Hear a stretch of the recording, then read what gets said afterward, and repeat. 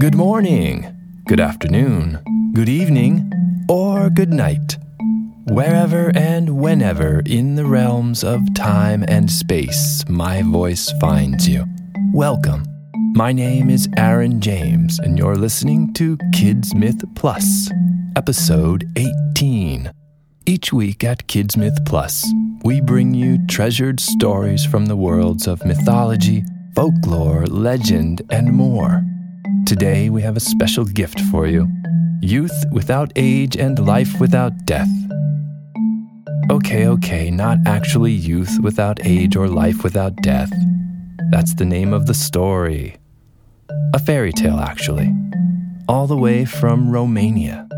Romania sits in the middle of Central, Eastern, and Southeastern Europe. It borders Bulgaria to the south, Ukraine to the north, Hungary to the west, Serbia to the southwest, Moldova to the east, and the Black Sea to the southeast. I'm pretty sure many of you listening would never ask for that as a gift in the first place. Can you imagine? What would you like for your birthday, daughter? Youth without age and life without death. I don't think so. I think most of you are looking forward to some age, to growing up, to making it to your next grade in school, to getting bigger, taller, stronger, learning to swim, to do the monkey bars, to ride a bike, to drive a car. Well, the prince in today's story desires but one thing with all of his heart: to step outside the boundaries of time itself. Let's see what happens. Enjoy the story. Youth without age and life without death. There was once a mighty emperor and empress. Both were young and handsome, and as they desired the blessing of children, they did everything that was necessary to secure it. That is, they went to the witches and philosophers and asked them to read the stars to find out whether they would have children or not. But it was all in vain. Finally, the emperor heard that a very wise old man lived in a neighboring village and sent for him. The messengers returned with the answer: "Let him who needs me come." So the emperor and empress set out for the wise man's house, taking with them several of their courtiers and attendants and soldiers. When the old man saw them in the distance, he rose and went to meet them and said at once, "Welcome! But what do you want to know, O emperor? Your wish will be your sorrow." "I'm not here to question you about that," replied the emperor, "but to learn whether you have any plants you can give us that will bestow the blessing of children." "I have," the old man answered, "but you will possess only one child. He will be a handsome child, lovable, yet you will not be able to keep him long." After the emperor and empress had obtained the herbs, they joyfully returned to the palace. The whole empire, the courtiers, and all the attendants rejoiced as well. But when the hour of its birth came, the child began to scream in a way that no magic art could silence. The emperor began to promise it all the good things the world could offer, but it was impossible to quiet the child. "Hush, father's pet," said the emperor. "I will give you this or that kingdom. Hush, my son. I will give you this or that princess for your wife." At last, when he saw the child would not stop, he added, "Hush, my boy. I will give you youth without age and life without death." Then the prince stopped crying. The courtiers beat drums and blew trumpets, and there were great rejoicings throughout the empire for a whole week. The older the boy grew, the more thoughtful and reflective he became. He went to the schools and the philosophers and gained every kind of learning, so that the emperor died of joy and came to life again. The whole realm was so proud of having a prince so wise. But one day, when the lad had just reached his 15th year, and the emperor sat at a feast with all of the nobles and grandees of the country, the handsome prince rose, saying, "Father, the time has come. You must now give me what you promised at my birth." When the emperor heard this, he grew very sorrowful indeed and answered, "Why, my son, how can I give you an impossible thing? If I promised it to you, it was only to hush you. If you can't give it to me, father, I shall be obliged to wander through the whole world till I find what was promised me, and the reason for which I was born." Then all the nobles and the emperor fell at his feet and begged him not to leave the country, because, as the courtiers said, his father was growing old, and they would place him on the throne soon, and give him the most beautiful princess under the sun for his wife. But it was impossible to shake his resolution. He remained as firm as a rock. After his father had seen and duly considered all these things, he gave his consent and prepared to supply the prince with provisions and whatever else he might need for his journey. The young hero went to the imperial stables, where the finest steeds in the whole realm were kept. But when he laid his hand on the horse's tail to choose it, it had fallen, and so they all fell, one after another. At last, just as he was going to leave the stables, he let his eyes wander around the building once more, and saw in the corner a sick and weak horse covered with sores. He went up to it, and when he grasped it by the tail, the animal turned its head, saying, "What do you command, my master? I thank God that he has permitted a hero's hand to touch me once more." And planting its feet firmly, it remained standing. The young prince told it what he intended to do, and the horse replied, "To obtain your wish, you must ask your father for the sword, lance, bow, quiver of arrows, and garments he wore when a youth. But you must take care of me with your own hands for 6 weeks, and give me oats boiled in milk." When the prince begged the emperor for the articles the horse had advised, the emperor called to the major domo of the palace and ordered him to open all the chests of clothing, that his son might choose what he pleased. The young hero, after rummaging through them for 3 whole days, at last found in the very bottom of an old trunk the weapons and garments his father had worn in his youth. But the weapons were covered with rust. He set to work to clean them with his own hands, and in 6 weeks, during the time he was taking care of the horse, he succeeded in making the weapons as bright and shining as a mirror. When the horse heard from the handsome prince that the clothes and the arms were cleaned and ready, it shook itself once. All the sores instantly fell off, and there it stood, a strong, well-formed animal with 4 wings. When the hero saw this, he said, "We shall go in 3 days. May you have long life, master. From this day on, I shall be at your service," the horse answered. On the morning of the 3rd day, there was a great sorrow throughout the whole court and empire.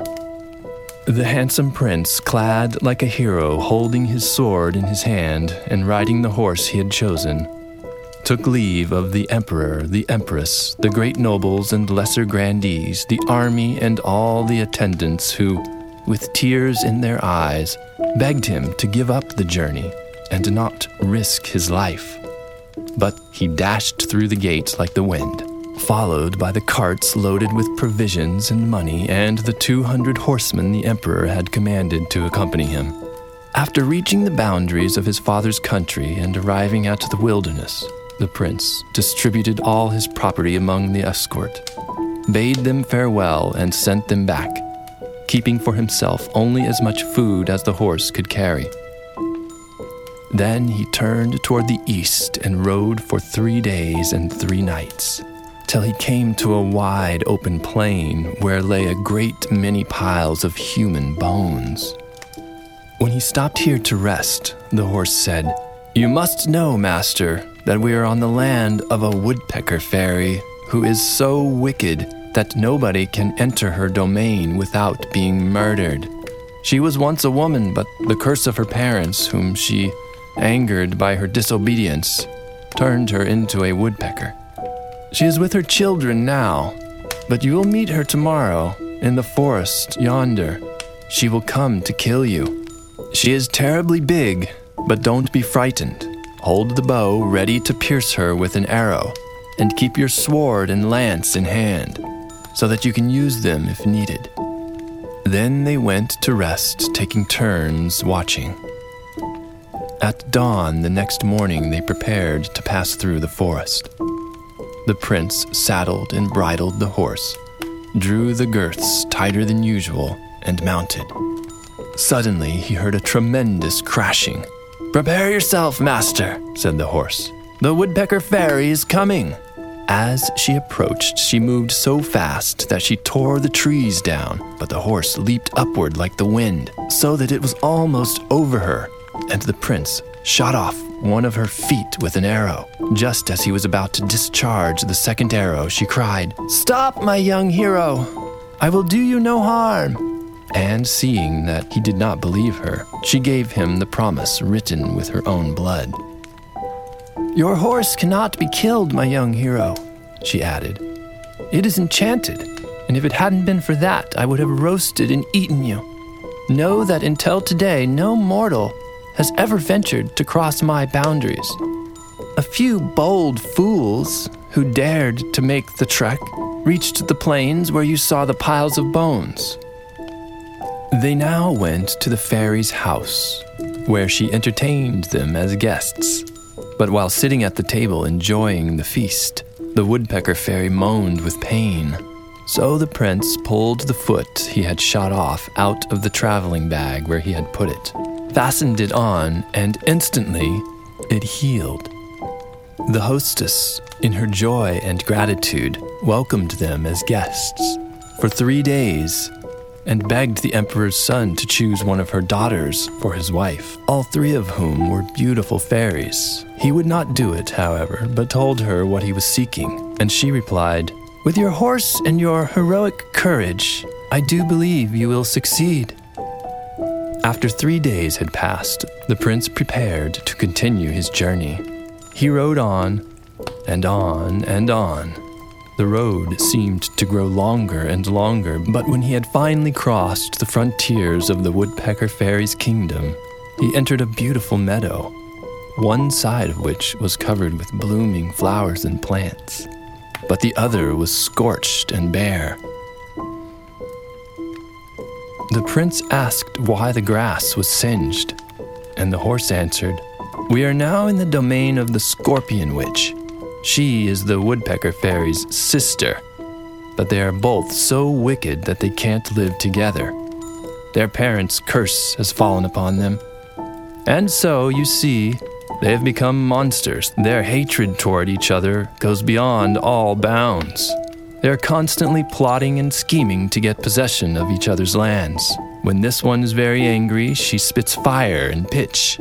She must have had some quarrel with her sister, and to drive her out of her kingdom has burned the grass on which she was standing. She is even worse than her sister and has 3 heads. We must rest a while now and be ready at the break of dawn in the morning." The next day they prepared themselves just as they had when they expected to meet the woodpecker fairy and set out. Soon they heard a howling and rustling unlike anything ever known before. "Be ready, master! The Scorpion Witch is coming!"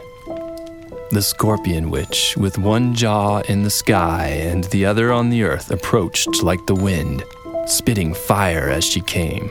But the horse darted upward as swiftly as an arrow and then rushed over her, slicing past her side. The hero shot his arrow and one of her heads fell. But as he was going to strike off another, the Scorpion Witch begged for his forgiveness. She would do him no harm, and to convince him, she gave him her promise written in her own blood. Like the woodpecker fairy, she entertained the prince, who returned her head, which grew on again, and at the end of 3 days he resumed his travels. When the hero and his horse had reached the boundaries of the Scorpion Witch's kingdom, they hurried on without resting till they came to a field covered with flowers, where reigned unending spring. every blossom was remarkably beautiful and filled with a sweet, intoxicating fragrance. A gentle breeze fanned them all the while. They remained here to rest, but the horse said, "We have arrived so far successfully, master, but we still have one great peril to undergo.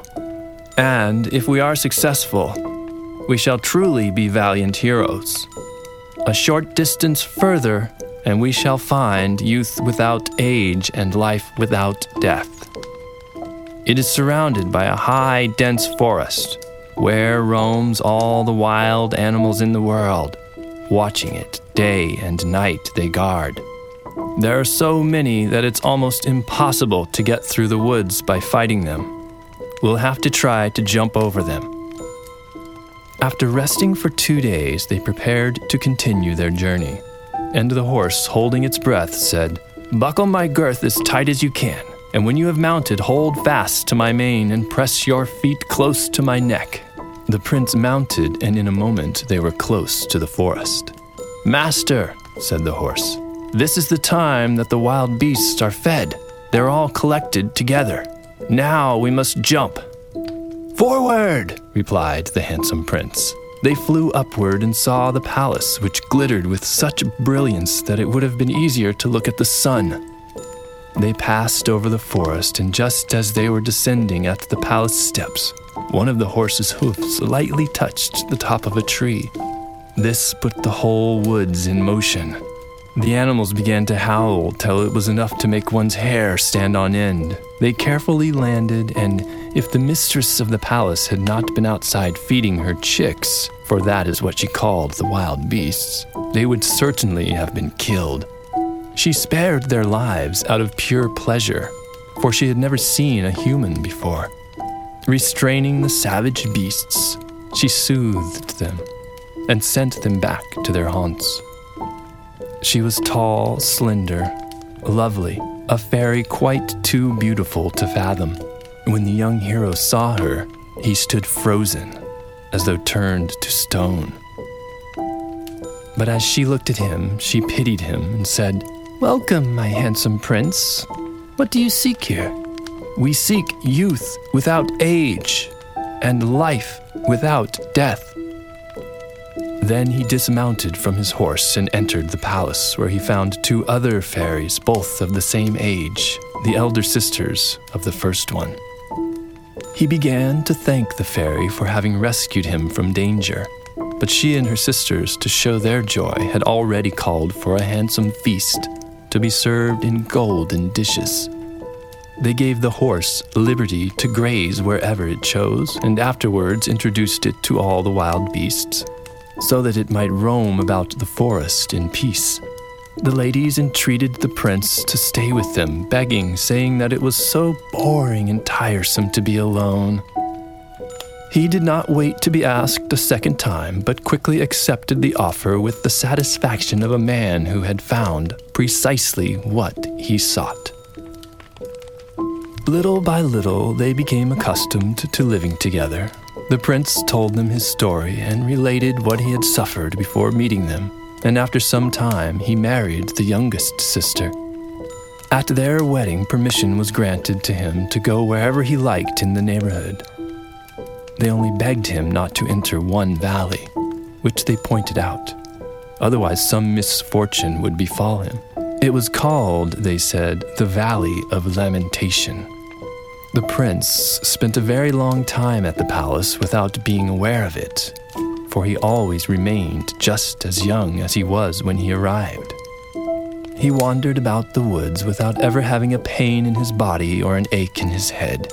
He amused himself in the Golden Palace, lived in peace and quiet with his wife and her sisters, and enjoyed the beauty of the flowers and the sweet, pure air. He often went hunting, but one day, while pursuing a hare, he shot 2 arrows at it without hitting the animal.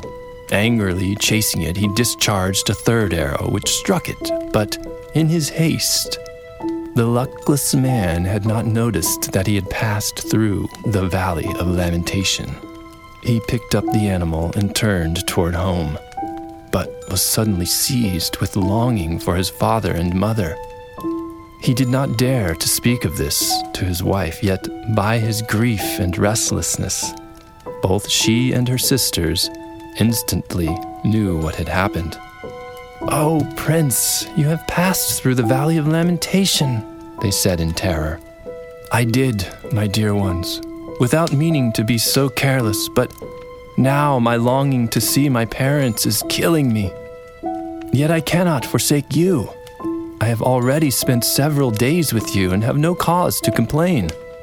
So I'll go to see my parents once more and then come back to you, never to leave you again. Do not leave us, beloved Prince. Your parents died 200 or 300 years ago. And if you go, we fear that you yourself will never return. Stay with us, for a vision of evil tells us that you will perish." All the efforts of the three ladies, as well as those of the horse, were unable to quiet the young hero's longing for his parents, which was eating him alive. At last, the horse said, "If you don't listen to me, master, whatever happens to you will be your own fault. I'll tell you something, and if you accept my condition, I'll take you back." "I'll accept it with full heart," replied the prince. "Let me hear it." "As soon as you reach your father's palace, you will dismount, but I am to return alone in case you stay even an hour." "Be it so," the prince agreed. They made their preparations for the journey. The prince embraced the ladies, and after having bade them farewell, he rode away. They sobbed and wept bitterly as they watched him leave. They reached the country which had once been the kingdom of the Scorpion Witch, but found cities there. The woods had become fields. The prince questioned one after another of the persons about the Scorpion Witch and her house, but they answered that their grandfathers had heard from their great-great-grandfathers that such silly tales had once been told. "How is that possible?" replied the prince. "I came through this region myself only a short time ago." And he told them all that he knew. The people laughed at him as if he were out of his mind or a person talking in his sleep, and the prince angrily rode on without noticing that his hair and beard were growing white. When he reached the realm of the woodpecker fairy, the same questions and answers were exchanged. The prince could not understand how these places had changed so much in only a few days, and again he rode on angrily. He now had a white beard that reached to his waist, and he felt as if his feet were beginning to tremble. Passing through this country, he finally arrived in his father's empire. Here he found new people, new towns, and everything had changed so much that he couldn't recognize it. At last he came to the palace where he was born. When he dismounted, the horse kissed his hand and said, "I wish you good health, master. I'm going back to the place from which I came. If you want to go too, mount quickly and we'll be off. Farewell. I too hope to return soon." The horse darted away with the speed of an arrow. When the prince saw the ruined palace and the weeds growing around it, he sighed deeply and with tears in his eyes tried to remember how magnificent these places had once been. He walked around the building 2 or 3 times, tried to recollect how every room, every corner had looked, found the stable where he had discovered the horse, and then went down into the cellar, whose entrance was choked up with fallen rubbish. He groped and grasped here and there, holding up his eyelids with his hands and scarcely able to totter along. His snowy white beard now fell to his knees, but he found nothing except a dilapidated old chest, which he then opened. It seemed empty, but as he raised the lid, a voice from the bottom said, "Welcome. If you had kept me waiting much longer, I too should have wasted away." Then his death, which had become completely shriveled in the chest, seized him, and the prince fell lifeless on the ground and instantly crumbled into dust. Poof! that's the end of the prince's story. Just like that. Leaving the realm of time has a cost, I suppose. As a baby, he refused to be calmed until his father made him a promise he would live to regret. Finally, the boy grew into a strong and wise young man, beloved by his countrymen. He decided to leave on his quest, but he could only be successful with the help of a magical being, a four-winged horse who guided him to dust off his father's swords and armors, bow and arrow, and to set off on his quest. Let's think about this fairy tale, some possible symbolism. What did the magical horse symbolize? How about the evil fairies? The woodpecker fairy, the fairy with the 4 heads. The prince had to defeat them, but then he was kind and returned the leg of the woodpecker and the head of the other. Perhaps the horse could symbolize his inner voice, his conscience, warning him not to return to the land of his father. It was too late. Hundreds of years had passed. But I suppose you know how it feels when you're having fun. Sometimes time doesn't feel like it passes at all. So much to think about in this story, playing with time and mortality. Let us know what you think.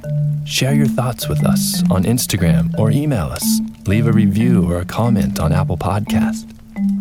Until next time, be careful what you wish for. And let's keep in this moment. Let's live in the moments we have.